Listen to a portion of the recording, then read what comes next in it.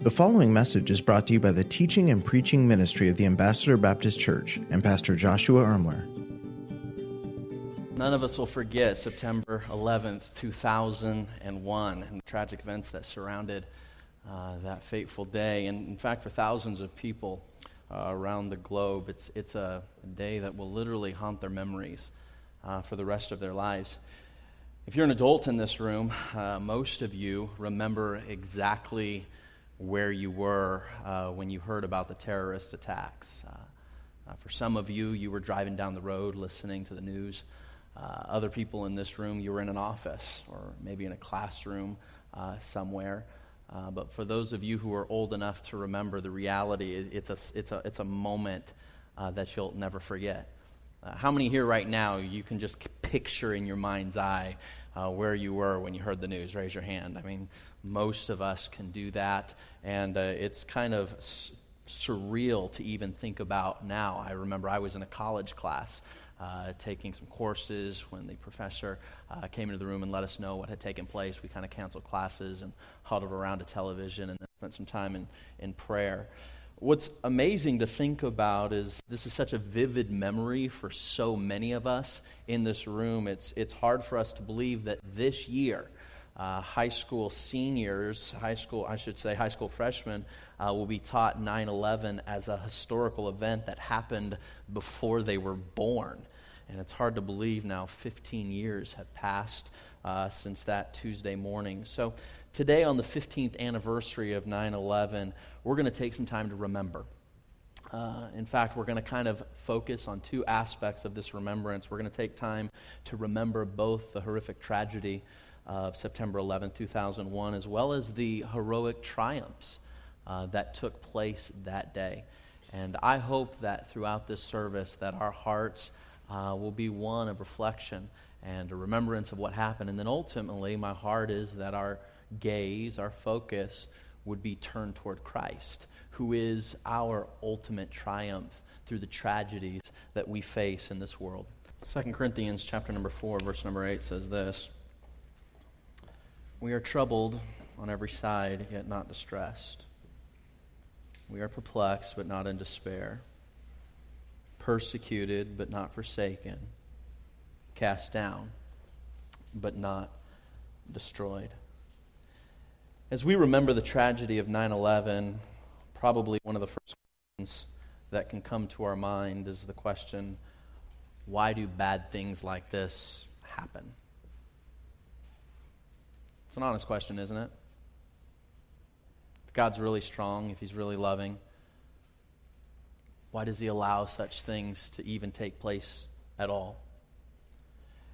And rather than trying to give you a direct answer to that question, because it is a very complex question, it's a very difficult question, has a lot of nuances to it, rather than giving you a direct answer, can I give you a biblical perspective to wrestle through that question with? According to the Bible, the Scriptures tell us that we are all part of a fallen race. You see, when God created this earth, when He created humanity, He created it with absolute perfection. And yet Adam and Eve made choices, and those choices brought sin into the world, and so death passed upon all men, for that all have sinned, the Scripture said. Literally, the sin nature was passed down from generation to generation to generation. Humanity now is literally part of a corrupt system, we could say, that is utterly broken and spiraling deeper and deeper out of control each and every day. In fact, Ephesians chapter number 2 and verse number 1 reminds us that before we placed our faith in Christ, the Bible declares that we were dead in our trespasses and in our sins. Literally, that's who we were. We were dead apart from Christ. And due to the fact that we are part of a broken and sinful society that is spiraling out of control, pain exists in the world in which we lived. In fact, according to the first few chapters of Genesis, not only are we part of a broken system, but The Bible literally says that earth itself, nature itself, is corrupt. It's been cursed with a curse. And so we see in Romans chapter number 8 where the Bible says, "For we know that the whole creation," literally nature itself, "groans and travails in pain together even until this day." In fact, it's not getting better.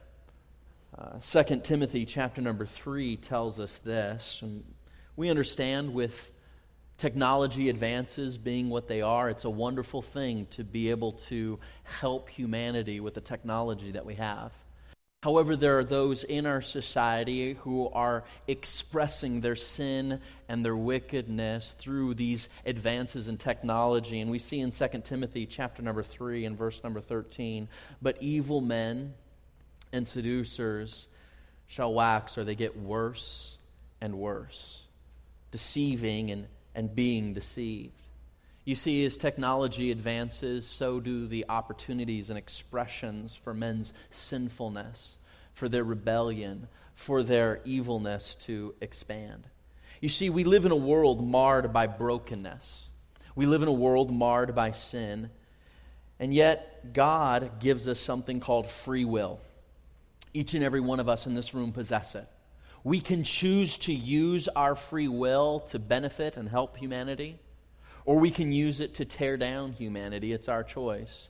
And there are those, as we saw in 2 Timothy chapter number 3, who have chosen to use their free will to destroy, to kill, and to hurt.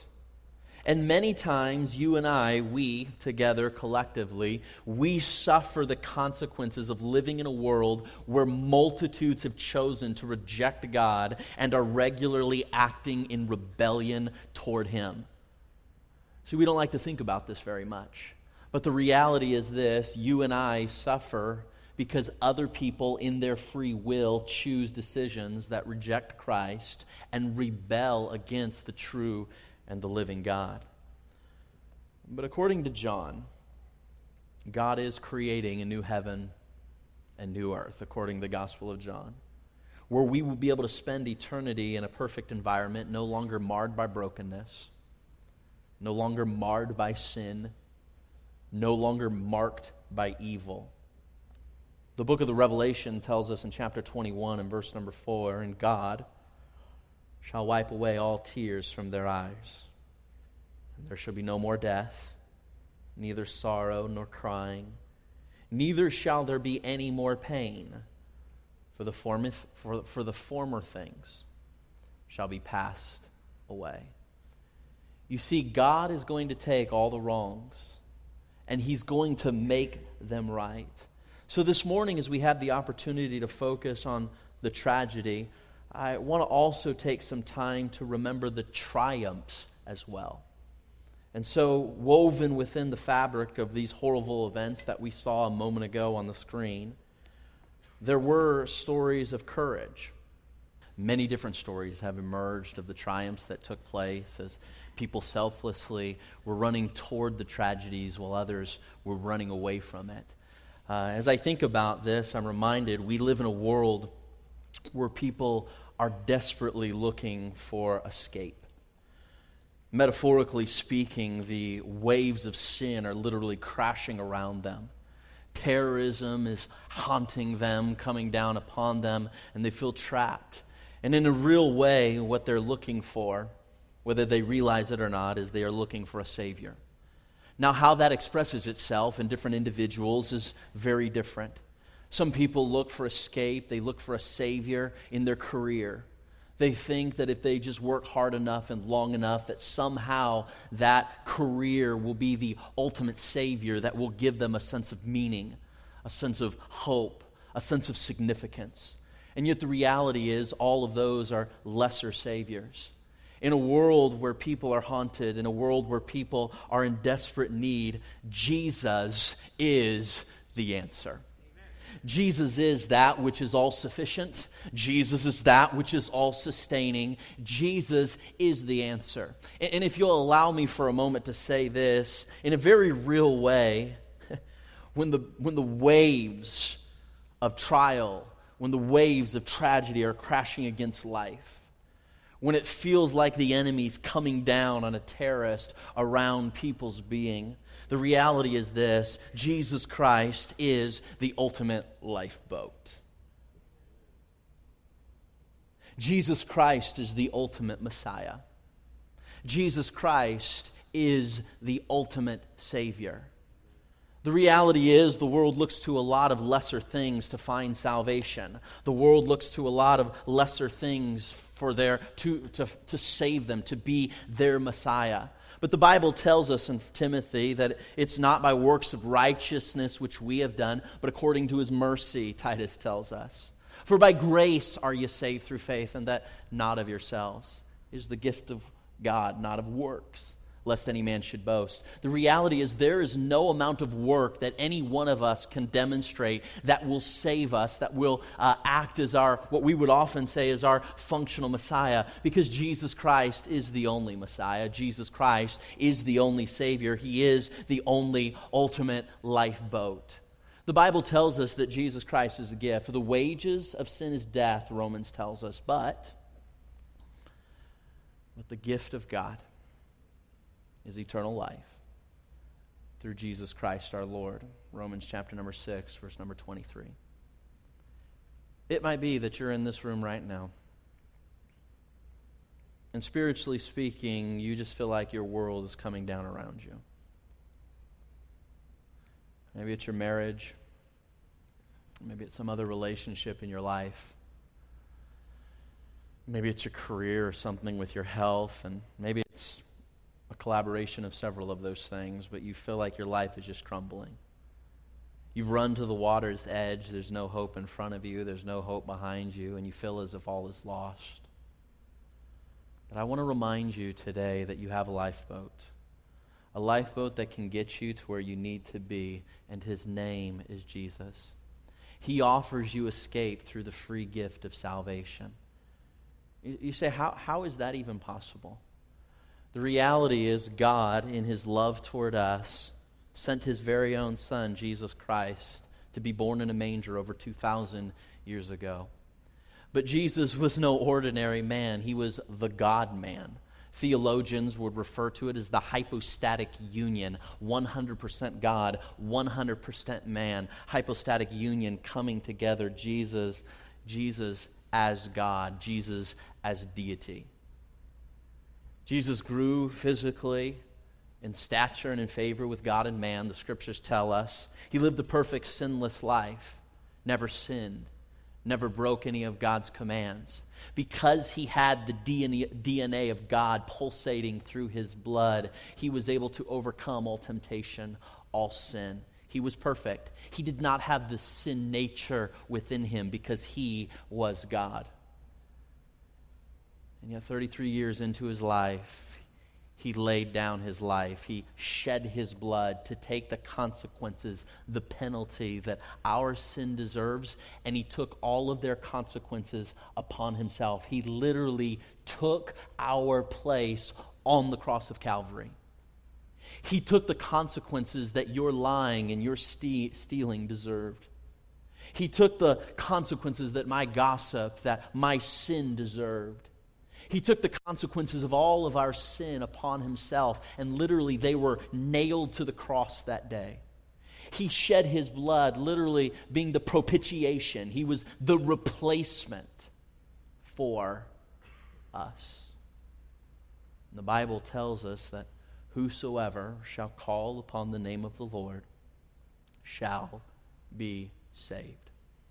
The way you accept this gift of salvation, the way you receive it, is not through good works. The way you receive this free gift is not by trying harder to be moral. The way you receive this free gift is not by joining a particular church or getting involved in a particular denomination. This church can't get you to heaven. There's no denomination that can give you a ticket to eternal life. There is no amount of good works and no baptism that you could be a part of in order to earn salvation, because salvation is a free gift offered to you by God through His Son, Jesus Christ. And the way you receive it, the Bible says, is by faith. You simply believe that what Jesus Christ did on the cross did for you. That what he did made a way for you to experience salvation full and free. And by simply putting your faith and trust in Jesus Christ and Jesus Christ alone, the Bible says you can be saved. You say our sin deserves consequences and punishment, separation from God for all of eternity. But through Jesus Christ, there is hope. There is hope in Christ. In the midst of the tragedy, there is a triumph. And the triumph was made possible to us by the person of Jesus Christ when he went to the cross. But he didn't stay dead. The Bible says that they buried him after his death. And for 3 days, he lay in a tomb. But 3 days later, we celebrate it now as Resurrection Sunday, Easter Sunday. The Bible declares that Jesus Christ rose from the dead. He was seen of multitudes of eyewitnesses. And the Bible declares for us that in his life, death, burial, and resurrection, Jesus Christ gives us what we need for eternal salvation if we will simply put our faith and trust in Jesus Christ and Jesus Christ alone to be our Savior. He is the ultimate lifeboat, the one that rescues us from the consequences of sin, the tragedy that is sin. And he makes a way of escape. As I was listening to the video a moment ago, the illustration, there was a portion where a call was made to bring the lifeboats there to the island. And in much the same way, if you're here today, if you've placed your faith and trust in Jesus Christ, if you're what we would call a born-again believer, a Christian of sorts, then Jesus Christ has He has also given you a call. The call is often referred to as the Great Commission. You see, you and I, we understand that yes, at the end of the day, only Jesus Christ saves. Jesus Christ is the lifeboat. But we have an opportunity as the church to go out and bring the saving message of Jesus Christ. We can bring that message to the multitudes who are lost, to the multitudes that are hurting, to the multitudes that are in need, to the multitudes that feel like there is no escape. You and I, as believers, have been given a call to bring to those people, if we could say it this way, the message of the lifeboat. To get the lifeboat to them so that the lifeboat, Jesus Christ, can offer them salvation. We have an opportunity to bring the message of what we call the gospel, the good news of Jesus Christ, to those who need it most. And my friends, that is the purpose of the church.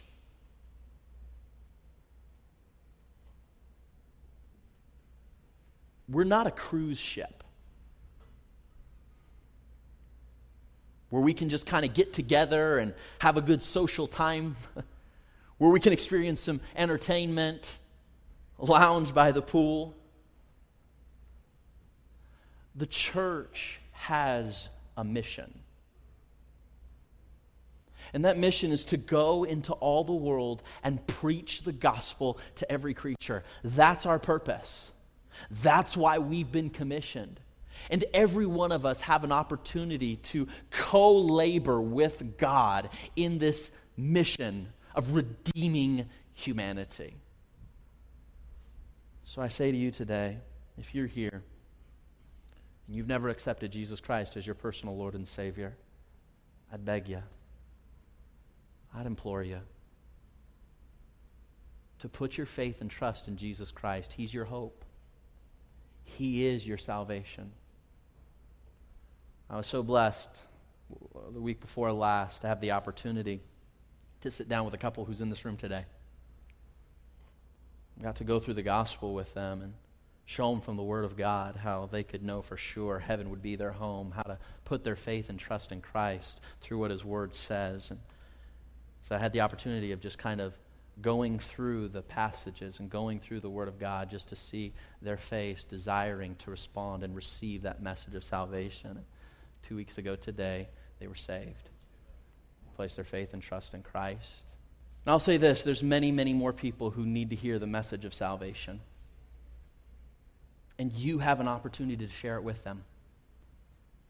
It's been neat to see as they're growing in grace and getting involved in Bible studies. I'm telling you what, it's an opportunity. As a church, we as individuals have the opportunity to get the lifeboat to those who need it most. That's why we're here.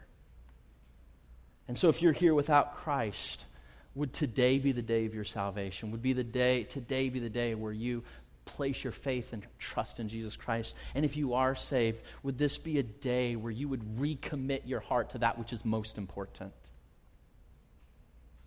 To ask God to give you the grace to literally get the lifeboat to those who need it most. To be a witness for His glory and for the propagation of the gospel. And together to make a difference in the world in which we live. Thank you for listening to this message brought to you by the teaching and preaching ministry of the Ambassador Baptist Church. If this message was a blessing to you, please consider leaving us a review or sharing the message on social media. Thanks once again for tuning in.